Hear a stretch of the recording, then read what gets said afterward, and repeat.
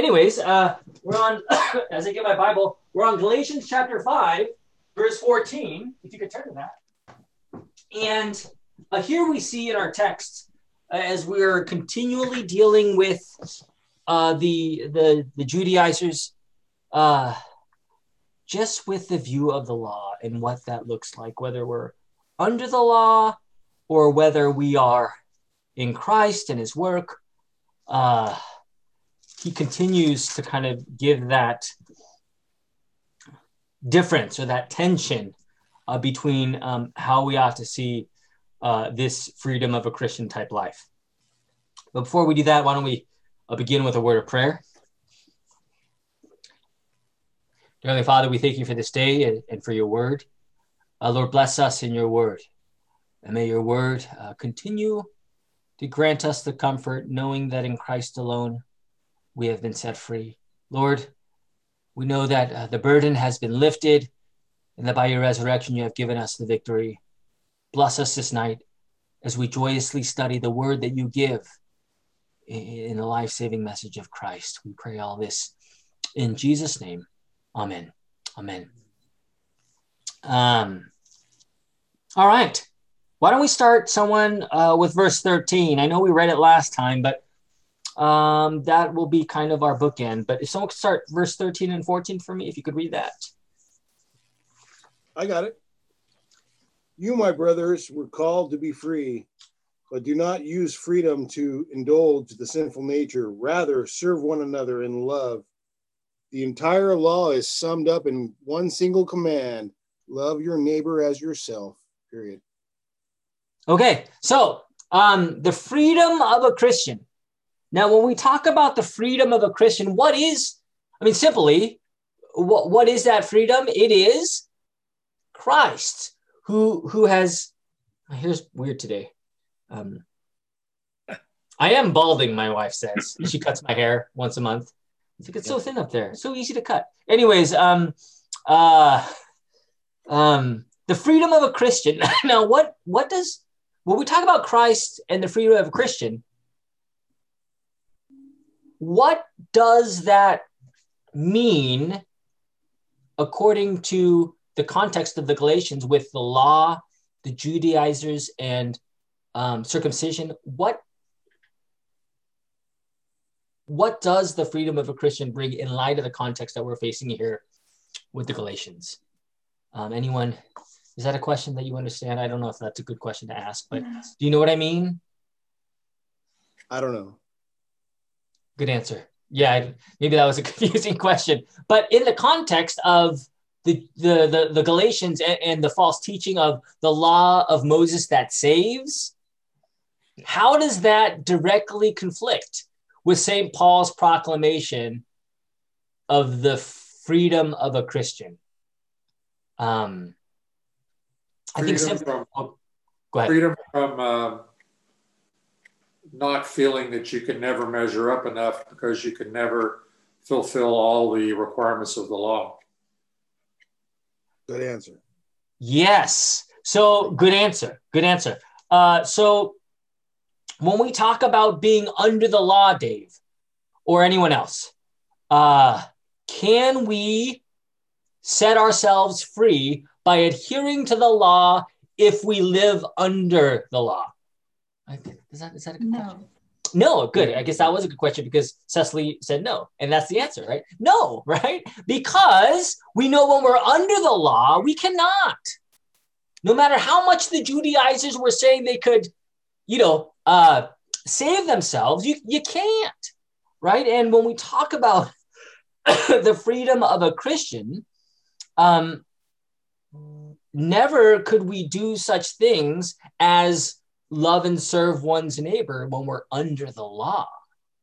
Because what St. Paul is talking about here is because you are free, right? Because you are free in Christ, you have you love and serve one another, not under the law, but as one who is set free from the law, right? Because if we're under the law, friends, how do we read love one another if we're under the law? How do we see that? How do we see the 10 Commandments all together if we are under the bondage of the law. As an obligation. It's a burden, yeah. Obligation, burden, a have to.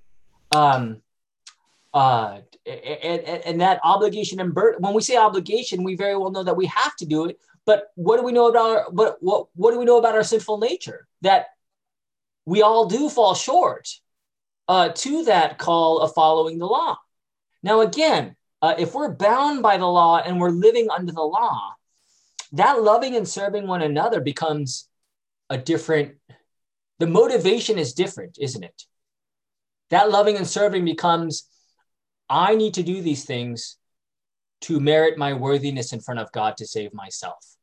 Rather than for those who are free in Christ, there is no catch. We just simply love and serve in what he has already given to us through the freedom of a Christian. So, in other words, rather than being burdened, we out of love and free, out of this freedom, we gladly love and serve one another. It takes on a different, definitely takes on a different motivation when it comes to being set free and fulfilled through Christ.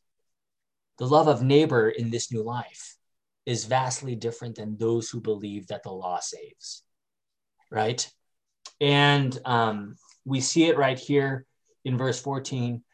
For the whole law is fulfilled in one word, you shall love your neighbor as yourself. Right? How are we to love our neighbor? It is from the freedom that has already been given, that by that freedom, we are able to, by the fruit of the Spirit, love and serve in Christ. Right? So in other words, the law is fulfilled in Christ. And there through Christ, well, we love and serve one another in the freedom that he has given to us in the gospel. Right? And who is your neighbor? Everybody. Everybody in your sight. So Cecily, Dave is your neighbor. Whether you, whether... Sorry, that totally didn't come out right. But my point is that those that are around us, sorry, apologies, I didn't mean any ill will, any other way, but those that are around us, these are our neighbors. And as my wife is coming on here. Oh! Yeah, they are coming on here with the volume on. They are my neighbors as well, and we love and serve through the freedom of Christ, right? And this is very, very important about what this new life is. Again, when we look at the law, you guys, the law does not save. Now, do we believe in good works? Of course we do, right? We see the third use of the law. What is the third use? It's the rule or the ruler or guide for us Christians to love and serve in this life of sanctification, that we are made holy by the Holy Spirit who has called us in the gospel, who has given us the word and created and sustained this faith in us and has gathered and enlightened and kept us in the true faith, right? It is by the Holy Spirit that, well, wait, what was I saying? I forgot. That it is by the Holy Spirit, third use of the law, that we joyously and lovingly serve and love one another in Christ Jesus. Third use is very important because that is for the redeemed, for those who are already, right? All Christians, all the faithful ones. This is not a burden under the law, third use. This is because I am free in Christ. How can Cecily care for her neighbor, right? Not to keep up with God's goodness, but to know that she is already good and covered by the blood of Christ. And that is the freedom of a Christian, the victorious. It takes on a completely different a motivation to which we live, move, and have our being and love one another through the freedom that God gives in Christ Jesus, right? Verse 15, if someone could read that. I can do that. But if you bite and devour one another, watch out that you are not consumed by one another. All right. So what is St. Paul referring to here, you think?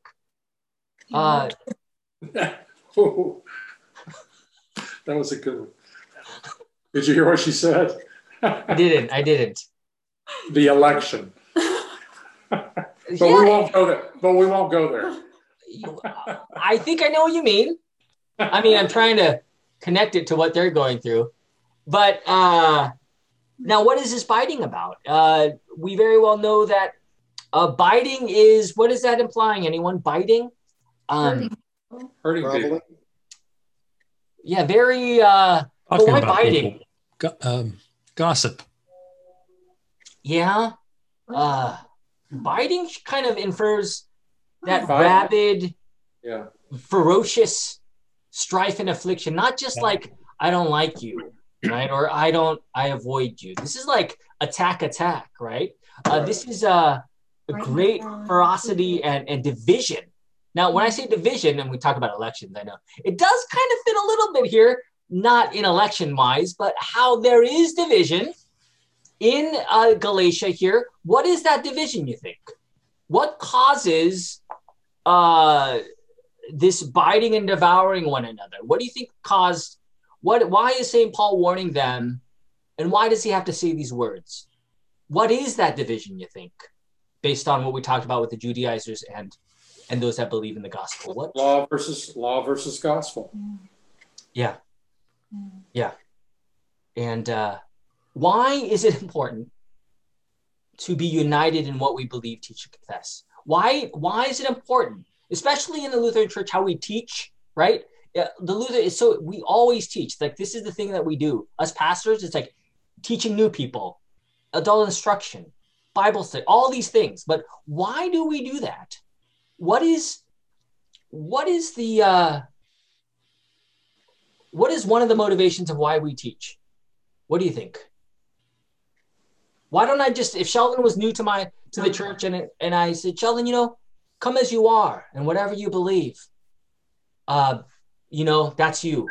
Why would I go out of my way to teach Sheldon? Because we want to create unity in the church. Unity in the church, unity in the unity in the word, right? That unity in the church. It's like that picture of the chalice, right? It's that unity of confession as we partake in the unity of God's word. Here we see the cautionary reminder that when we are not rooted in the word, what happens? When we're not united together in that very word, there is inevitably strife and affliction and division, all due to what? False teaching. Now, what does the devil love to do in every church? What does he love to do? Create strife. That's right. What's the best way to create strife? Division. Dividing, or that division with the word, right? He loves to divide the church by the very word of God. And when false theology, false teaching comes in, he is having a field day because people are starting to bite and devour one another. And that is why when we talk about the word of God and all of its truth, how important it is to be unified in the congregation, because in that biting, we could be so self-consumed and arrogant. And soon enough, rather than helping one another, we are divided amongst each other. And this is what they were facing. And this is a reality in every congregation, friends. Every congregation, right? Like, we're a group of sinners that get together. And that strife is, it might not be overt. It might be kind of under the rug or quiet, or people whispering, here and there in pockets. It manifests itself in so many different ways. But when we're united in the word, the law, and the gospel, there we know what our true unity is. And biting and devouring, well, as Don said, 8th commandment, it's easy to refrain from that as we love and serve one another in Christ Jesus. Continuing on here, verse 16.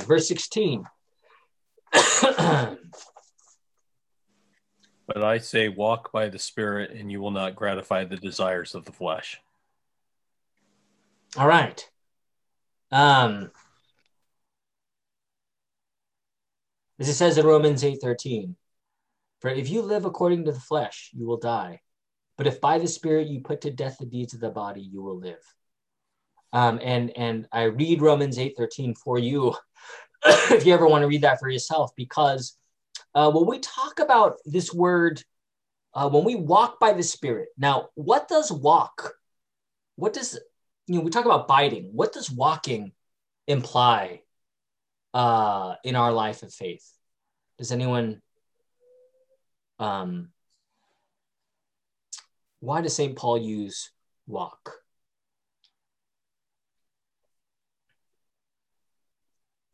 Because we're all pilgrims heading toward home.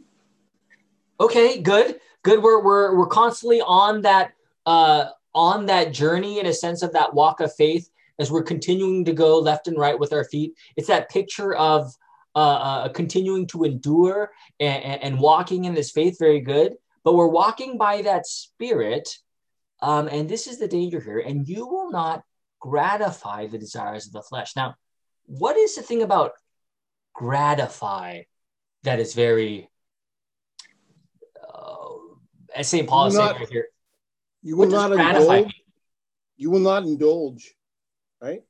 Yeah, not indulge. When we say, what is that word gratify? I mean, when you think of the word gratify the desires of the flesh, we know that this is the constant struggle for the Christian life. But when we use the word gratify, what does that mean? Give in to. Give into, right? Good. Say that again. Give in to the desires of the flesh. Yeah, it's almost as if we're obeying. Like, these are the desires of the flesh are the objects to which we obey and which we are consenting to. And we see these things, these desires, as if we are trying to find fulfillment in these very things. Now, this is the struggle, right? We keep on walking in the faith, yet the temptation is there. Luther, his birthday was yesterday, so not that that's a reason to bring up another quote from him, because I'll always quote him. He's so great. But he says this: from all this, it is clear what the Christian life is, namely a trial, warfare, and struggle. Right? When you're a non-believer and you live your life, why is it vastly different in terms of trial, warfare, and struggle when you are baptized into Christ, when your faith is in Christ, when you live this life of faith? What is the difference, as Luther would call it here, of trial, warfare, and struggle, that is, of the Christian life? What is different about the Christian life in terms of trial, war, and struggle versus a non-believer's life in terms of trial, warfare, and struggle? Can anyone describe that for me when we talk about the Christian walk? A Christian is trying to resist temptation. A non-believer is under no such motivation to do so. Although there may be secular reasons why you might hold back from certain acts.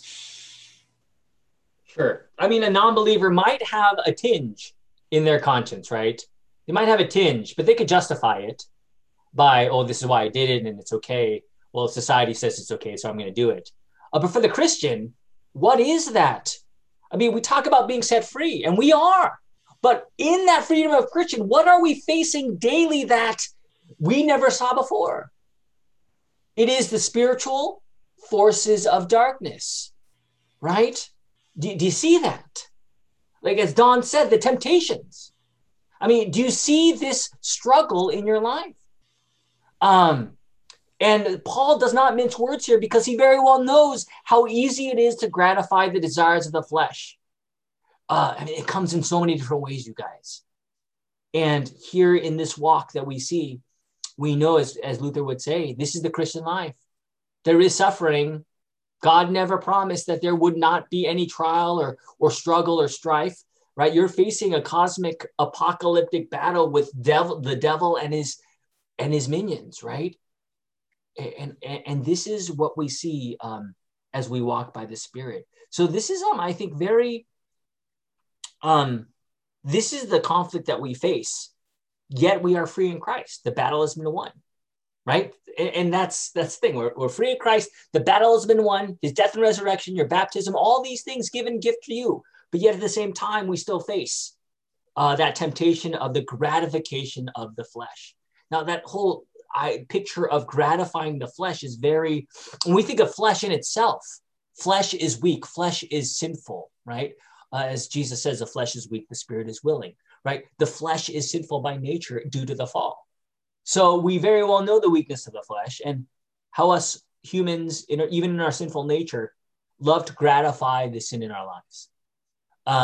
And this is the constant prayerful vigilance as we pray that God would, as Don said, see the temptation, because sometimes we're so sinful that we don't even see the temptation. We just do as we please. And that is where the danger of gratifying the flesh can be. Now, we'll talk more about that here later. But verse 17, and this is the tension here. So could you read that for me? Sure. For the sinful nature desires what is contrary to the spirit, and the spirit what is contrary to the sinful nature. They are in conflict with each other, so that you do not want what you want. So you do not do what you want. All right. So what are the two forces we're talking about here? What are the two things that St. Paul is bringing up that are against each other? Spirit and flesh. Spirit and flesh. They're opposed to each other, right? And what does it say right there? To keep you from doing the things that you want to do. Right? So the tension is this.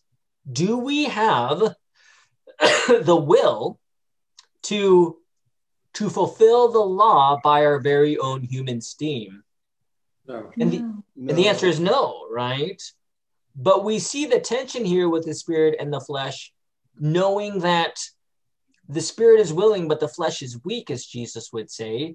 And here, if we walk by the spirit, right, we will not gratify the flesh, but yet the tension is here. That there is our old Adam, our sinful nature, the flesh, that struggles with this very thing. Now, the end right there, to keep you from doing the things that you want to do. Now, what does this say about free will? How does this end right here, to keep her from doing the things that you want to do? What does that imply about free will? You can do what you want. You can do what you want. But when it comes to abiding to the law, when it comes to thinking that the law can save you, based on this tension, knowing that the flesh is weak, St. Paul is saying, all of us, because of sin, we know what we ought to do, but we do the very thing that we hate. And he shows us the bondage of our own flesh, and ultimately the bondage that we cannot, by the law of Moses, save ourselves through our work. Right? And this is the constant of the flesh and how we rely upon the flesh. And St. Paul says, it keeps me from doing the things that I want to do. And this is the why that freedom of a Christian is very important. It reads in Romans 7, verse 22. If you want to, actually, why don't we turn to that together? Romans 7, verse 22. If someone could read that for me.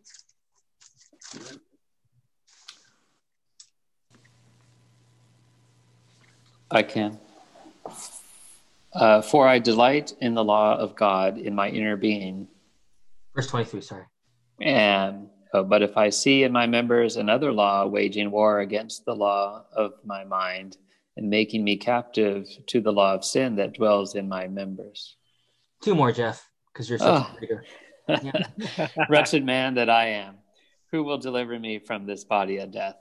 Thanks be to God through Jesus Christ our Lord. So then, I myself serve the law of God with my mind, but with my flesh I serve the law of sin. Okay, so right here we see the tension of our flesh, but also how St. Paul is saying, I delight in the law. Now, why do you delight in the law? Anyone? Why would you delight in the law? What is that picture of delighting in the law? What is St. Paul meaning here? Gives you guidance. Guidance. It gives you guidance. And parameters. Guidance as one who is free in Christ, right? That delighting in the law is not, oh, I gotta do this. I'm so burdened. I gotta fulfill the steps, or else I'm not gonna get there. That's not delight, right? That is burden and obligation, and that is just terror. So this delight is that whole set-free gospel, but yet at the same time, we know that, as it reads right here, his members are at war with each other. There is that strife, there is that struggle with the sinful flesh.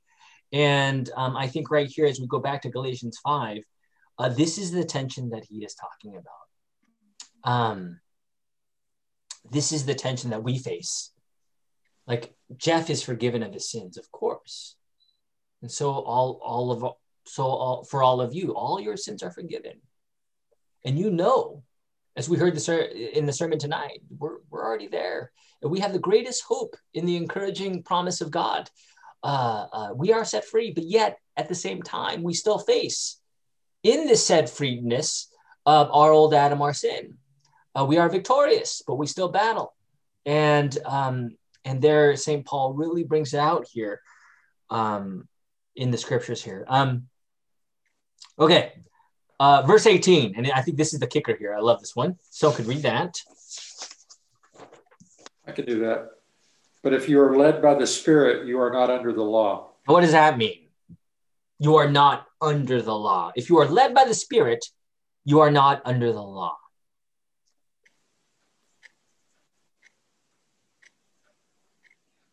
Does it mean that we abolish the law? Is that what it means? No. No, right. We're not condemned by the law. There you go. Yes, we're not condemned by the law. We're not bound by the law. Christ is the one who fulfilled the law. He didn't come to abolish it, but he came to fulfill it. So when we talk about the law and being under the law and the tyranny of the law, how is the law tyrannical? Can anyone describe that for me as the picture of being under the law?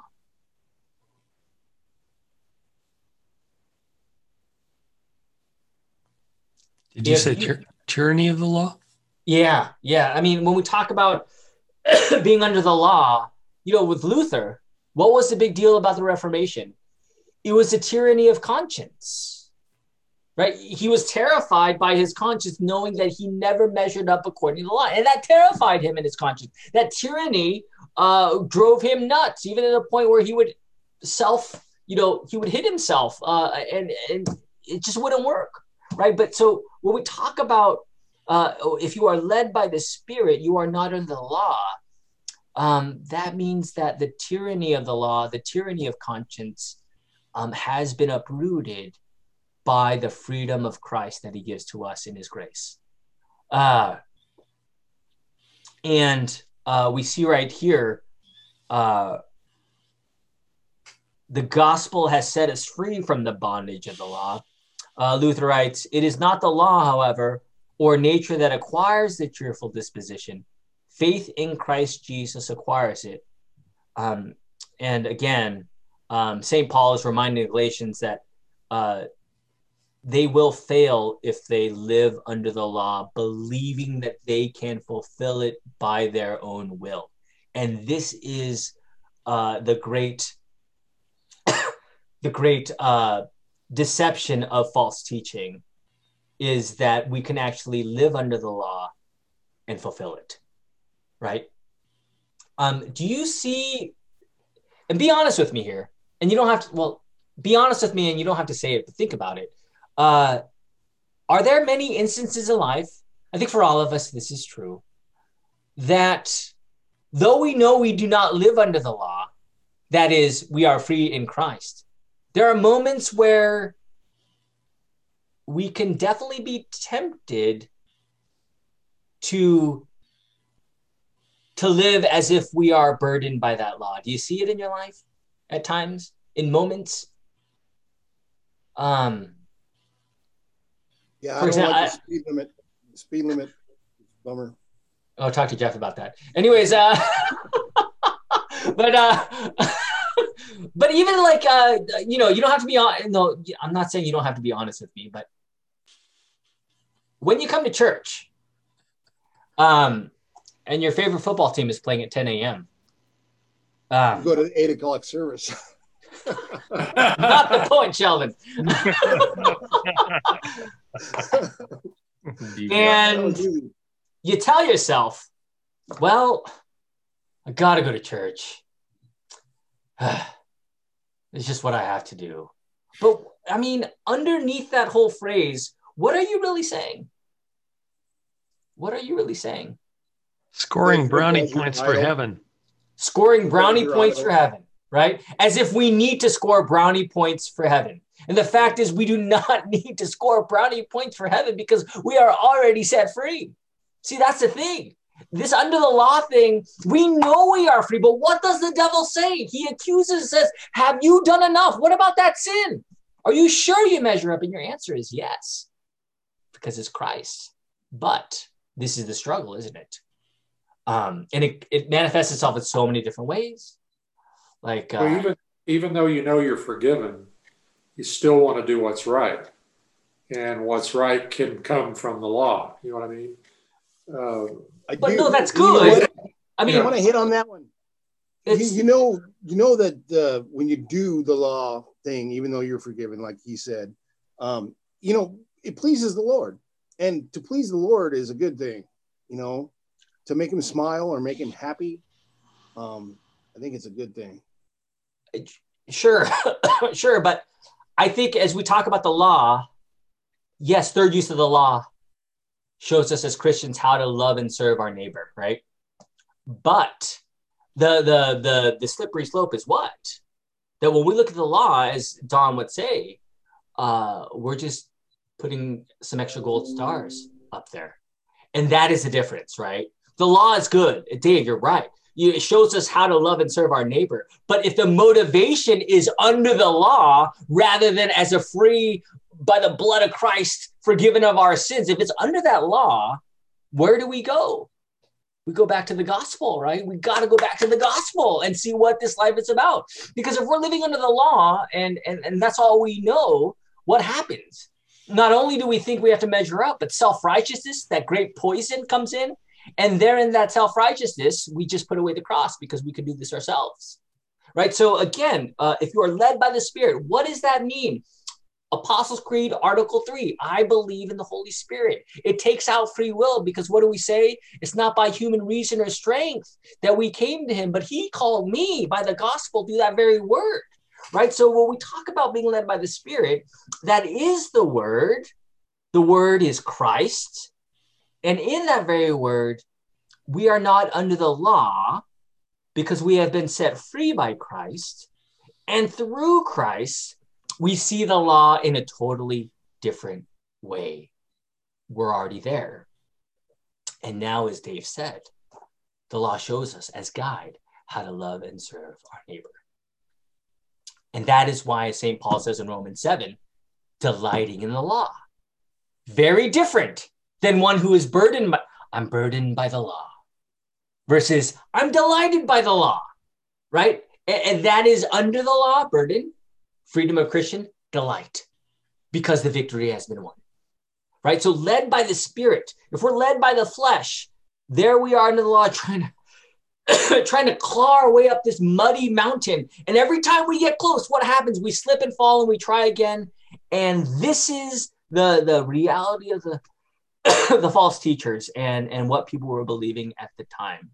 Now, as we live, now St. Paul now changes the course here, and he goes to the works of the flesh. If someone could read 19 to 21 for me. 19 to 21. Now the works of the flesh are evident: sexual immorality, impurity, sensuality, idolatry, sorcery, enmity, strife, jealousy, fits of anger, rivalries, dissensions, divisions. Keep going. Yeah. Envy, drunkenness, orgies, and things like these. I warn you, as I warned you before, that those who do such things will not inherit the kingdom of God. Good. So as we talk about these sins right here, the works of the flesh, we talked about the flesh earlier. He brings it up about the flesh and the spirit. Now, the flesh is, we see St. Paul not pulling any, he's not mincing words again, right? Sexual immorality, impurity, sensuality. So these are all sexual in nature. Sexual immorality from the Greek word porneia, right? Greek word porneia, so pornography, right? This whole rootedness in the flesh and impurity and sensuality. These are the works of the flesh, and how we can gratify this flesh through this sexual immorality, right? And this is something that I think when we talk about all these, and the second tier is idolatry, sorcery, enmity, strife, jealousy, fits of anger, rivalries, dissension, division, envy, drunkenness, orgies, and things like these. Now, do we fall short in any of these? And the answer is yes, right? When's the last time, you had an idol? Hopefully you know what that idol is and the temptations of that. Anger. Yeah. Jealousy, division, envy, right? Drunkenness, right? All these things. Now, what St. Paul is saying here is, and I love that last part of it. And the like. And things like, oh, go ahead, Don. Yeah. And I was going to say that, and the like, just in case he missed something. Right. But see, that's the reality of the flesh, you guys. But I think what he is warning them is this. Those who do such things. Now, what is the difference between, we talked about it earlier, Don, we talked about the law, about, in the Christian life, what do we do with the law? We see it, we submit to it, and we very well know when push comes to shove, we fall short. We do, right? And we struggle with that. And what do? We repent, right? And we rest on the promise of Christ. Now, for the non-believer, there are no boundaries, and they get to do, well, they might have they have consciences, right? The law is naturally written on everyone's heart. They have that guilt, but yet they will continue to do according to society, according to whatever kind of social norm there is, they will live the way they please. Now what is, go ahead. They might only feel that conscious to half of those, and the other half they feel okay with. Yeah. And that's the thing. We make our own boundaries, right? The non-believer. For us Christians, we see the word for what it is. And there we live under the very word of God. And there are times where constantly, what does Luther say? The Christian life is a life of repentance, right? And because that repentance always does what? Points us to Christ and the forgiveness that he gives. But the point is here is that what St. Paul is saying is the difference between sinning with great contrition, that is godly sorrow for what we have done in front of God, versus the persistence of sin. Now, what is the danger of persistence in sin? What is the possible danger of being persistent in sin for anyone? What happens? They become normalized. What happens when it becomes normalized, Don? Well, oddly enough, I'm thinking of a title of a Doobie Brothers album. Oh, wow. What was once vices are now habits. Oh gosh, I now habits. Yeah. Wow. Wow. That's Awesome. Good Don. job, Don. I never knew you had that side of you. That's very cool. Very good to know. I know more about Don. All right. Good for him.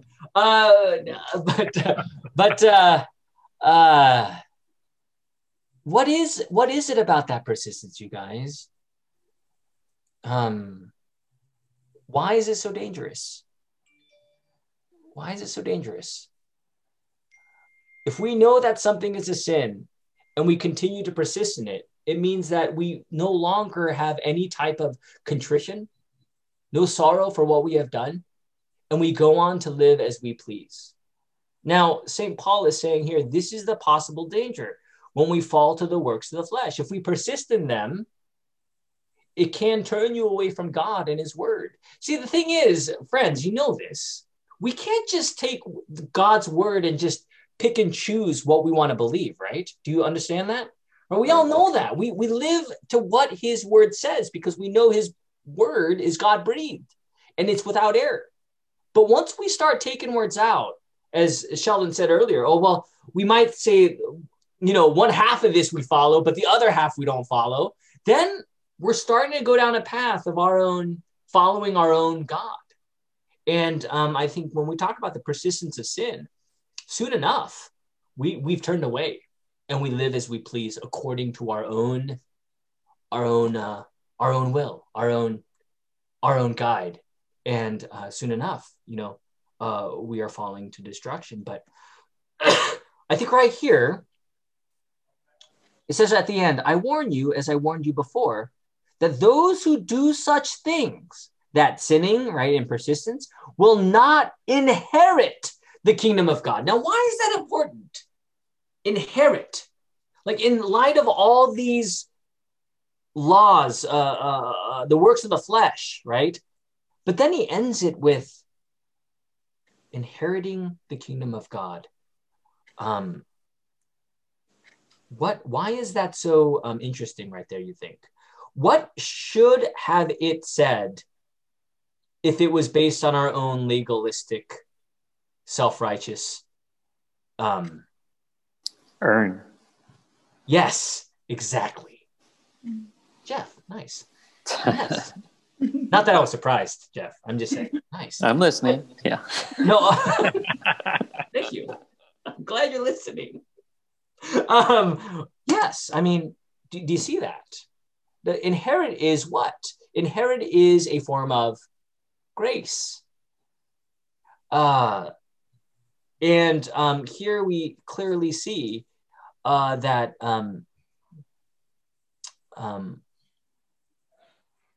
I guess I'm going to read my notes here for you.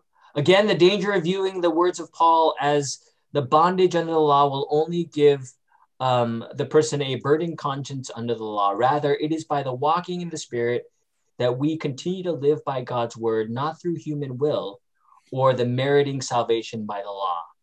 Now, the point here, as I read that to you, is because we do not earn the kingdom of God, we very well know that as Christians, as those who walk by the Spirit, where do we flee when we fall short?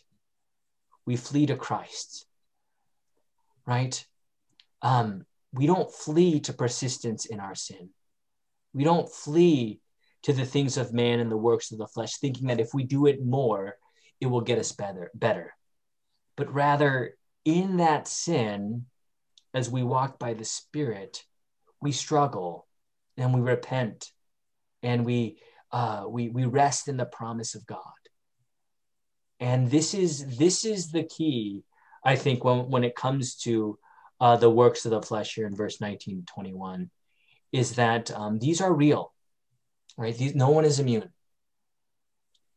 But as we said earlier, living under the law or living in the freedom of a Christian, here we see the word, and there we quickly we have that struggle and we repent, and we have that sorrow and we repent, and we pray that the Lord will turn us from these very things, right? It's a very big difference when someone who is gratifying the flesh and living by the flesh, this defines who they are, and soon enough, they're on their own road. And that is the persistent danger of living in sin. So when we call people out for their sin, we're not judging them. I know the world is quick to say, well, you know, according to God's word, that is a sin. And then the world will say, well, why are you judging me?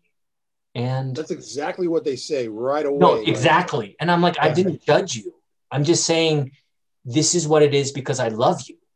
I don't want you to go down this path because it can actually destroy you, right? And this is the reality of sin, right? That persistence of sin. And that's the truth, right?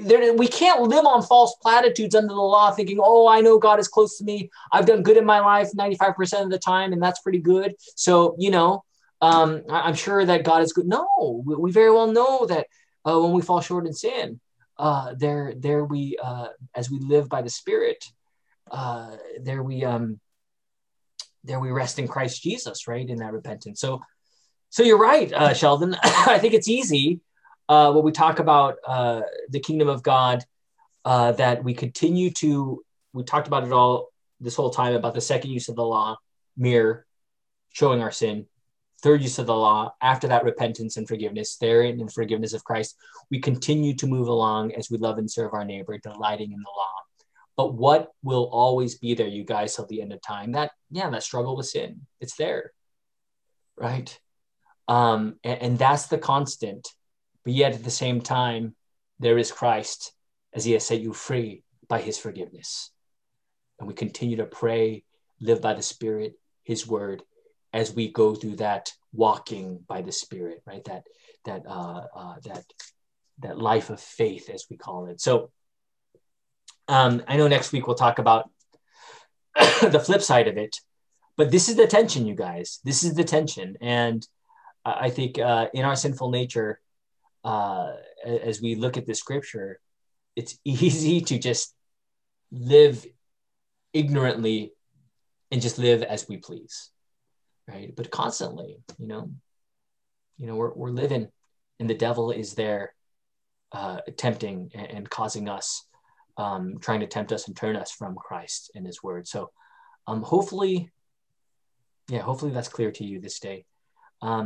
Any questions before we close here, as we close on verse 21? Any questions or thoughts? Encourage one another. That's right. I love that. Like, encourage one another, Sheldon. Not like you can do it, right? But Christ has done it. Yeah. I'm pretty sure we could all circle one of those things in chapter 19. At least one, Sheldon. At least one. Yeah, and daily repentance is key, and prayer is total key. And the Lord is listening, believe me. But again, I want to be clear here. It's that whole picture of persistence versus the struggle, right?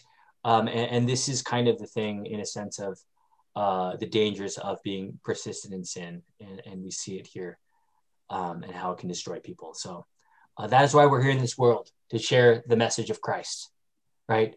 Because people are needing the great comforter, the healer, and that is a remedy of Christ in the midst of their sin.